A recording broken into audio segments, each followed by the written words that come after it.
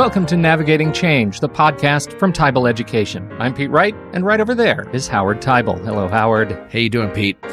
I'm doing very well. We have such a fascinating conversation in store today. We're talking about sustainability issues that, and sustainability issues, their relationship to financial issues. And we're coming at this from a little bit of a different perspective, I think, today. Our guest is, well, let me just set him up here. Gil Friend. He is a systems ecologist and business strategist with more than 40 years' experience in business and communications and environmental innovation.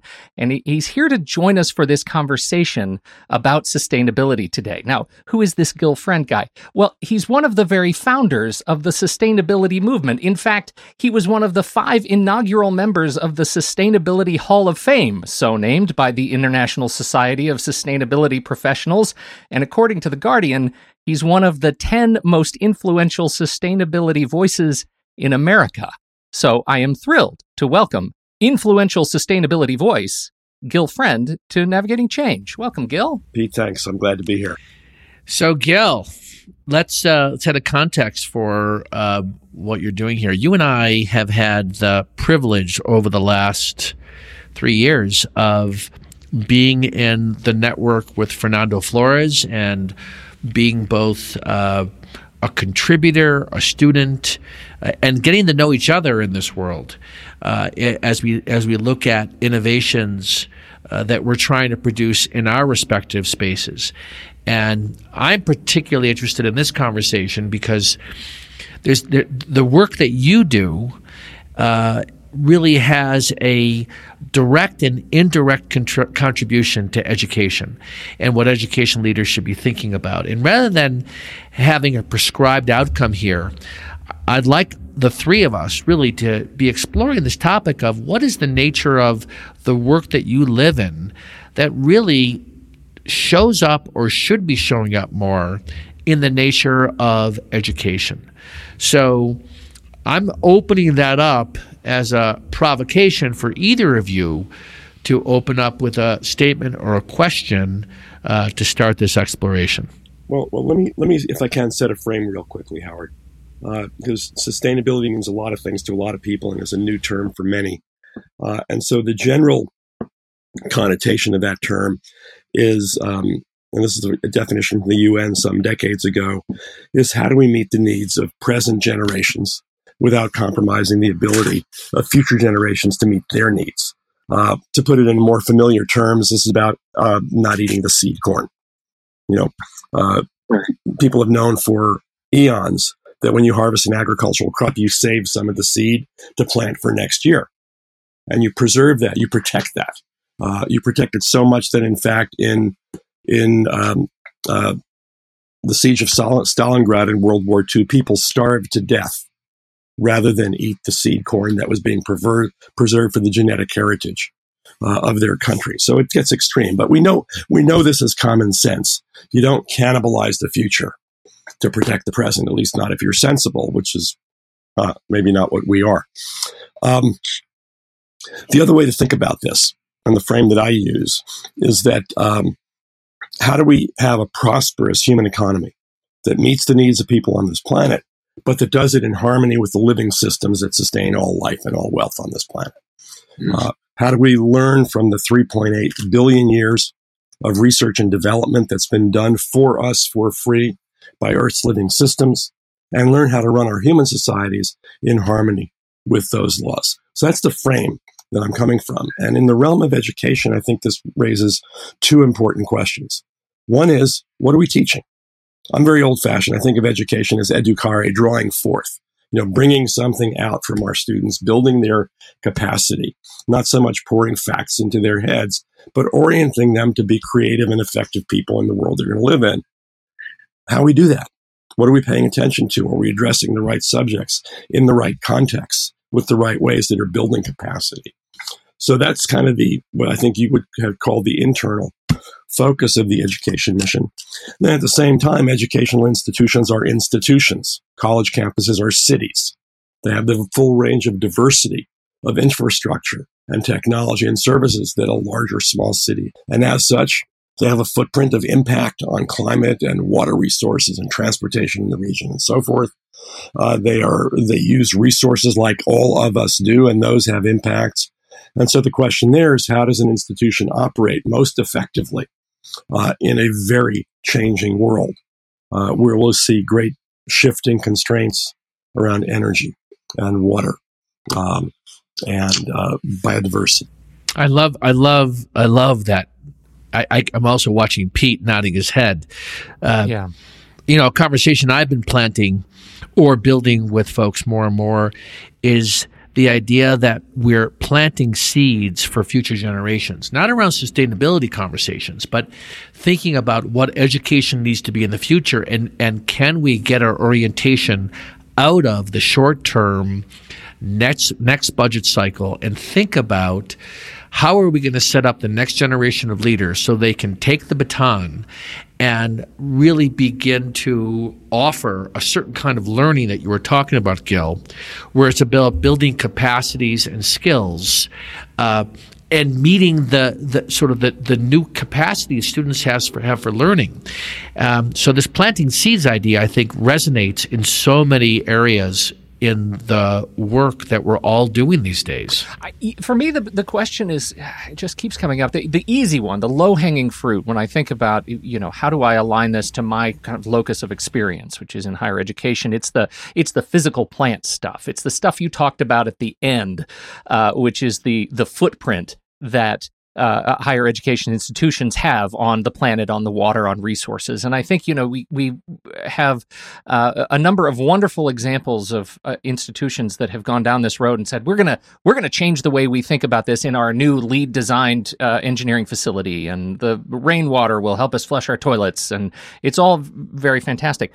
But there is this other angle that I run into around responsibility and how we expect to align today's leaders around their responsibility for changing the cultural impact that we have on sustainability. How do you help leaders change the way they align to their responsibility to help the people who work for them and the people who are members of their community take on the responsibility of something as important as sustainability initiatives? Howard?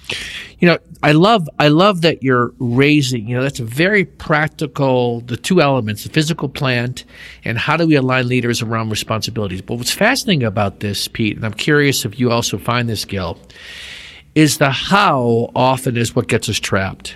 We don't even know how to be in conversation with each other about the nature of the problem that we're trying to solve. And very often, because it's the most tangible question, less tangible, Pete, the second one was actually, I think, a much broader question, which is the nature of orienting our leaders to hold a certain responsibility. But behind that is the nature of how they're engaging their communities, the mood that their communities are in or not in, and how do we cultivate a different kind of listening that I see as missing, right? So, Gil, when you think about the world you travel in, what are you discovering in terms of how people are opening themselves or still closed off because they don't get it, that they need to have a different kind of conversation that I believe that you can bring and I'm attempting to bring in the education space? That's a bunch of very powerful questions. Let me see if I can untangle them one by one. You mentioned mood, and the moods that I find in my work are varied. Frankly, there are a lot of people in denial. This is not an issue that concerns me, or it doesn't concern me now. It's for later on. It's for my kids or grandkids to deal with. And in a world of, you mentioned short planning cycles, quarterly budgets or annual budgets, it's very challenging for people conceptually as well as institutionally to think in 3 or 5 or 10 or 20 year or 50 year kind of timeframes. It's critically important because if you think about the capital budget for university, you're making plans to build buildings that may take 10 years to build and may stand for 50 or 100 years. So the situations that you will be in 20 or 50 years are critically important. Here in the San Francisco Bay Area, where we've just come through, a horrible week of terrible air hundreds of miles away from some fires in Northern California, which, by the way, shut down University of California, Berkeley, for several days. Here in the San Francisco Bay region, we expect that the San Francisco Bay will rise somewhere between 3 and 6 feet over the course of this century, possibly more, possibly less. Nobody knows exactly. But when you're planning for critical infrastructure that may be near the bay, where all of our highways are, for example, many of our hospitals, all of our airports, campuses of universities, how do you plan? Where do you site things? What requirements do you put on people? What expectations for climate resilience will you demand of developers and builders? Because if we don't lay that out clearly now, come 10, 20, 50 years, there will be catastrophes and the taxpayers will be asked to absorb those costs. And it makes more sense to try to connect the responsibility and the actions and the impacts of those actions very directly. You know, I love what you're saying here, and it really provokes me to think about how easy it is to fall into a mood of resignation. And therefore it makes it so much more comfortable to just sort of focus on what you got to get done in the next year. The sea level rising, the impact on the shoreline, and these critical infrastructure pieces in not just San Francisco, but around any area that on the shores of, around the perimeter of our country. The question for you and others is, all right, so how do we engage in this? Because we're not going to be able to solve it all. So how do we engage in a way where we take a step and keep taking steps in the right direction, knowing that we can't solve it entirely? And we can't solve it all by ourselves, but we can make progress in really substantial ways. So, I think you're right to see a mood of resignation is very common. People say, well, there's nothing I can do. This is just how it is. And behind every mood, as we've learned, Howard, is an assessment, right? And the assessment behind that mood is things are screwed up. I am powerless. There are no options. Nothing will work. That's one kind of a set of assessments. There's another set of assessments, which unfortunately is very common, which is we can't afford to do this. I'd love to do the right thing, but I can't afford to do it. And behind that is an assumption, which frankly has bedeviled me during my entire career, which is that most people, at least in this country, think that you have to choose between making money and making sense. You can build green, but it's going to cost you too much money. You can't afford to, therefore you're going to build brown and just kind of deal with it later on. The problem with that is that it's wrong. It's not supported by the data. It's not supported by hundreds, if not thousands of examples that I can give you of architects, developers, designers, builders, corporate executives, city governments who have said, no. What we need to do is we need to serve both needs. We need to do stuff that sustains our community and its well-being in the long term, and we need to do it in ways that are economic and practical and achievable within our current technologies. And so for just as one example, which may be relevant to your audiences, there's a growing trend in the world for what are called net zero buildings. Buildings that have net zero energy consumption, or in other words, they generate as much energy from harvesting solar and wind energy as they used to operate the building. 10 years ago, people said that was impossible. 3 years ago, I was at a meeting with an architectural group called Integral, who said our response to people who say that it's impossible is, here are 41 of these buildings that we have built. Office buildings, warehouses, commercial centers, etc. And people said, yeah, but don't they cost more? And they said, yeah, well, we've done the analysis, and the incremental cost on these 41 buildings was exactly zero. Now think about that. You build a building that has no energy demand for no more cost than a building that is tied to the utility. You've immediately generated a return on investment, and frankly, it's hard to measure because you've cut your energy spend with no incremental capital cost. Well, what's interesting about that example is those kinds of examples are what people need to see to begin to have a certain confidence it's worth exploring with a different mood. Because most people, in the absence of seeing evidence like that, will not jump in. It's the idea behind the early adopters and on the other side the laggards. And there's this group that's right after the early adopters who are waiting to see if it's worth investing in, and then it creates this momentum that I think we're all looking to produce in the areas we're trying to make a contribution. You're absolutely right. There's nothing like tangible examples of success that people can point to. They can talk to people who've worked with them. They can see the data. They can see the economics. They can see the performance. This, by the way, is a tremendous area of curriculum opportunity for universities. But equally important to seeing the data is getting people's physical bodies into these structures. Yeah, because that challenges that assumption that, if we're going back to your sort of a development curve, right? It was impossible to build these kinds of buildings. Now we've built these buildings. The innovation economy is sort of rising to meet the market, and eventually they will become standard. That's what we want. We want these not to be famous anymore. Right? They need to be the norm. And we have to, as you say, we have to have people who go in, because I hear all the time people who say, oh yeah, that's one of those net zero buildings. It's a LEED building. It must be crap to work there. Right? And that's not true either. Turns out it's better to work there. People are happier. People are healthier. Absenteeism is down. Productivity is up. The benefits of that dwarf the benefits from the energy savings.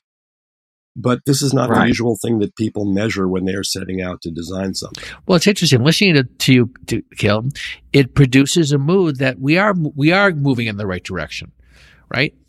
And that's it's interesting knowing that we can be listening from a lens of this is an insurmountable challenge, or from a mood of, you know what? There is possibilities here, and I can see just even how you frame this from your experience. This invites people to open themselves up to be part of the conversations. Talk a little bit about the nature of getting people around you. I know the work you did at Palo Alto, which is really sustainability for the entire city. What did you find helped produce the right conversation when it came to something as big as sustainability for a city? What were some of the things you did that our listeners would say, these are some strategies or ways of being that would really help produce change in our universe? I think the heart of it touches on what you just said about insurmountable challenges, and shifting that to interesting challenges. Like, what might be possible here? What could happen here? And that involves connecting, what people really care about with their experience of what exists on the landscape. The proven examples that we talked about before, to realistic steps that they could take that work in their own world and that address concerns they already have. It's not like everybody's all of a sudden going to become 100% focused on climate change. But people are focused on having a comfortable home and safety for their families, and ability to get to work, and clean food and clean water. And if we can look at how do we handle those things better while also dealing with these looming risks of climate change, then we start to have something. So it really means meeting people where they are, hearing what their concerns are. Not everybody's are the same, And one of the challenges you find in a city where we not only have a bureaucracy like colleges and everybody else has, but we have democracy. Our city staff works for 15 different department directors who work for one city manager, who works for 9 people on the city council, who work for a board of directors of 66,000 people in Palo Alto. If you can find that common commitment, which we were able to do there, not only did we pass unanimously one of the most aggressive municipal climate plans in the country, but probably a more useful measure is that back 2 years ago, we had a climate summit on a sunny Sunday afternoon in January with 2 football games playing, and we had more than 500 people spend an entire day engaged on these issues, expressing their commitment to their community, to their values, to their families, and to what they saw as the possibility in this community.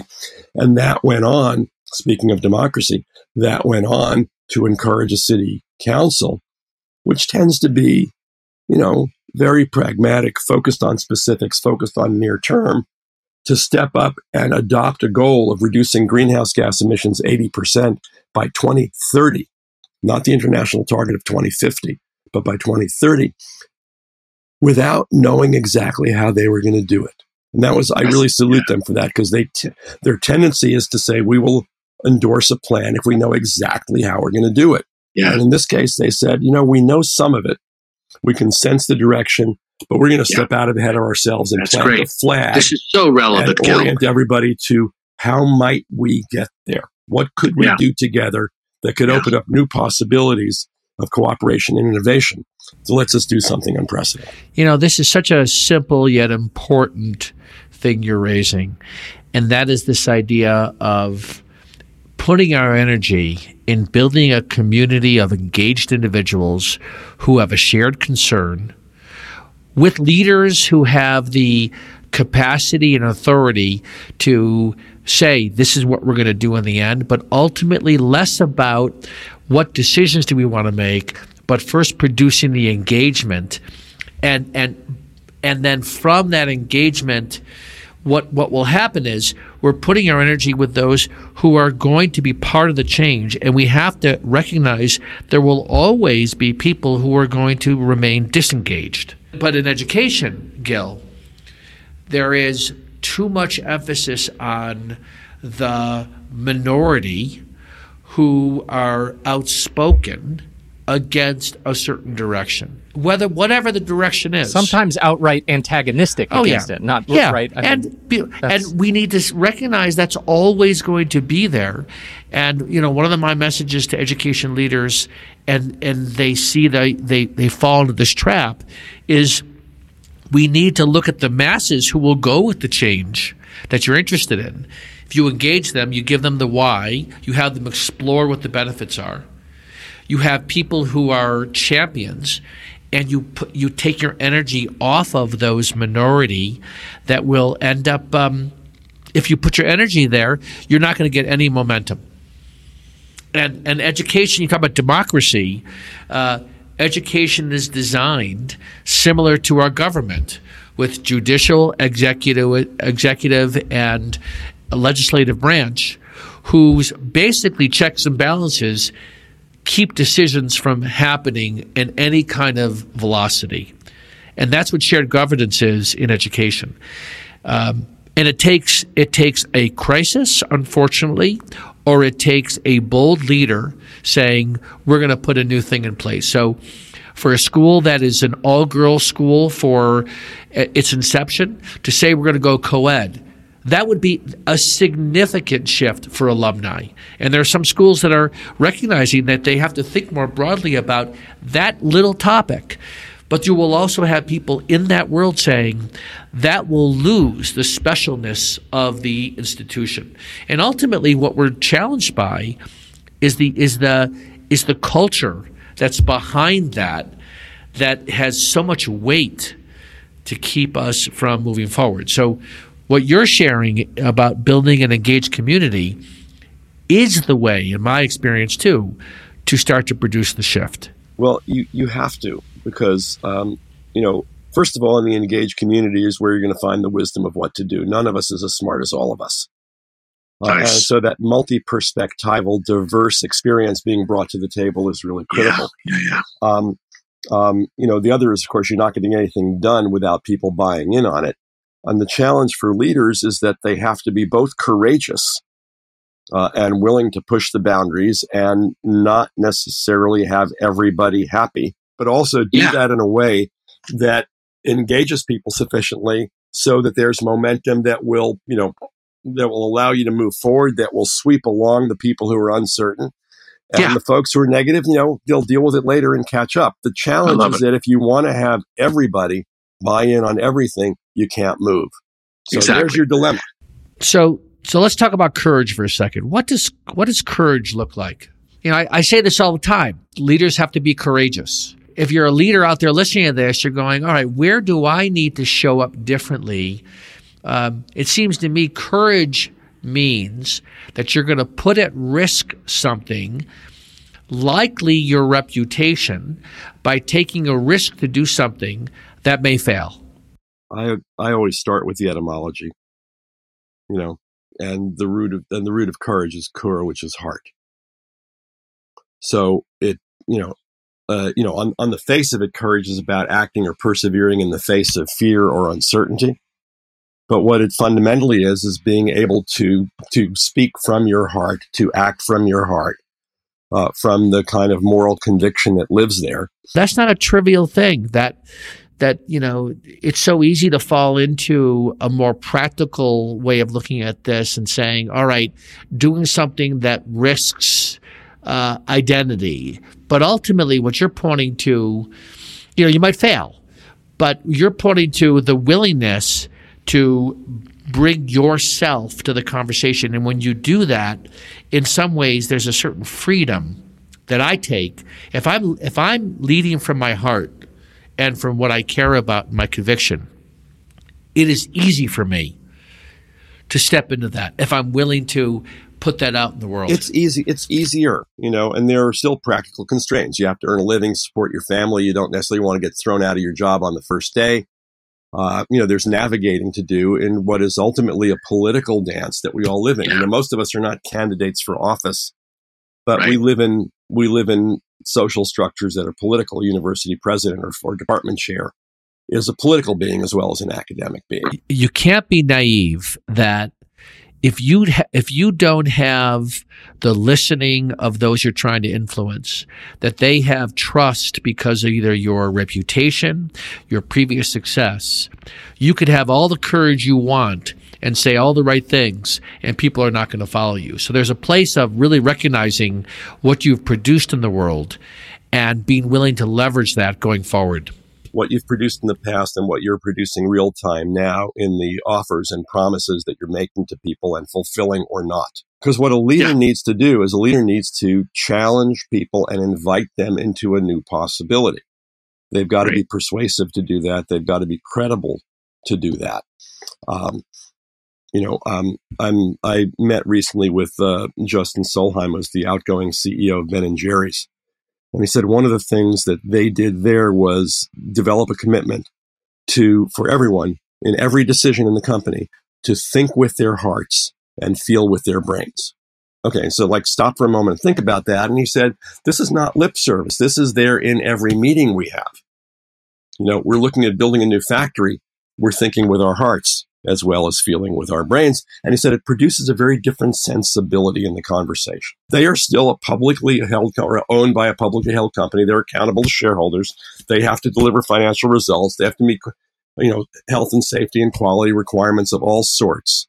So this is not soft thinking, but this is bringing a dimension into the operations of a global brand that they will argue has opened up enormous possibility. What do you like about that, Pete? Think with your heart and feel with your brain. Well, I'll tell you, I'm not sure I can put it into words yet, but I just find myself on hearing it. He gave me 5 seconds to think about it from the time it left Gil's face to the time it hit me, and I realized that is not a natural position for me. That causes me a sense of discomfort. And I don't know how to I don't know where to attribute that yet, but I know that I am moved by it. Stay with the discomfort. I suspect that part of it comes from our assumption that heart and brain are separate domains, and that there's the domain of thinking and analytical and intellectual, and there's the domain of feeling and emotional and soft, and they are not only different, we think, but they are of different value. They are in many cultures, business and institutional alike, they are sometimes implicitly or explicitly disallowed, right? That we're not in a position culturally, we don't allow ourselves to think this way. It's not good business to be in this place. And we're habituated to not allow ourselves to feel with our, brains. There's the business habit and, like you say, some business law, but there's also our perception of who we are as human beings. And we're in a multi-hundred-year tradition now of emphasizing the analytical over the emotional, or sensual, or physically learned stuff. Friend of mine, Bob Dunham, out of Colorado is fond of saying that, like your mind is not in your head. People say like, in my head are these thoughts. Your mind's not in your head. Your mind's in your body. Mm-hmm. Your brain's a part of your body. It's one of the fundamental organisms of your body, but you have an endocrine system. You have blood chemistry. You have neurobiology throughout your physical being. Learning's going on in all of those places all the time. So it's not to privilege intuitive over intellectual, as some of my friends in California do, but it's also not to privilege intellectual over intuitive, as many of our colleagues in this modern world do. How do we live as whole human beings that have the benefit of all of that perception and all of that wisdom and ability to integrate knowledge? So what that provokes in me, Gil, is if our mind is not in our brain, then the nature of what we're producing lives in our interactions and the conversations. We're inventing this together. And this is part of the learning that you and I have been exploring for years now, is this idea of what does it mean to produce things in the world that is really through the conversation and exploration with others. And I think if I watch most people, there's a Lone Ranger mindset. They think they have to figure it out on their own. We have to read alone. We have to develop ourselves alone. And I think one of the things that we've been learning is the nature of what we're inventing happens through having a certain kind of edifying conversation with each other that allows things to emerge that otherwise wouldn't emerge if we came to it with, here's the answer. And where the real power in that is, Howard, and the risk as well, is having those edifying conversations with people that we don't already agree with. Oh, yeah. And don't share assumptions with, and maybe don't even like. Right. And to see what can then emerge in that kind of conversation. That's right. I've been, as you know, I've been working on building a new kind of investment firm. And in my explorations of the partner that I need, a seasoned fund manager to be my shoulder-to-shoulder buddy in moving this forward, I've been talking with a gentleman who is a conservative Republican economist, voted for Trump. Lives here in the East Bay, so he's a rare bird. There's not many of them here. But our philosophical perspective, our political perspectives are very different. What we observe in the world, how we interpret what we see is very different. But it turns out we've discovered we are two smart, interesting, open-minded guys who happen to like each other, despite those differences. And we've had conversations about politics and economics and investment strategy that, frankly, I cannot have with my friends and people who I know well and who agree with me on stuff, because he challenges me in ways I never would have imagined. Yeah. And I challenge him in ways he never would have imagined. And something comes out of those conversations that wouldn't have happened if we hadn't had the courage and the willingness to engage with each other in that open kind of way. Whether we agree with each other or whether we like each other, that we actually see that there's a contribution from people who are not like-minded. That's such a great way to for us to sort of begin to wrap this up, Gil, is for people to walk away saying, who am I not talking with or engaging with that really has something to offer what we're doing, but I've stayed away because we don't share a certain way of looking at the world, and I need to find a way to engage them. Yeah, and I would push a little further. It's not about who am I not talking with only. It's also who am I not listening to. Very nice.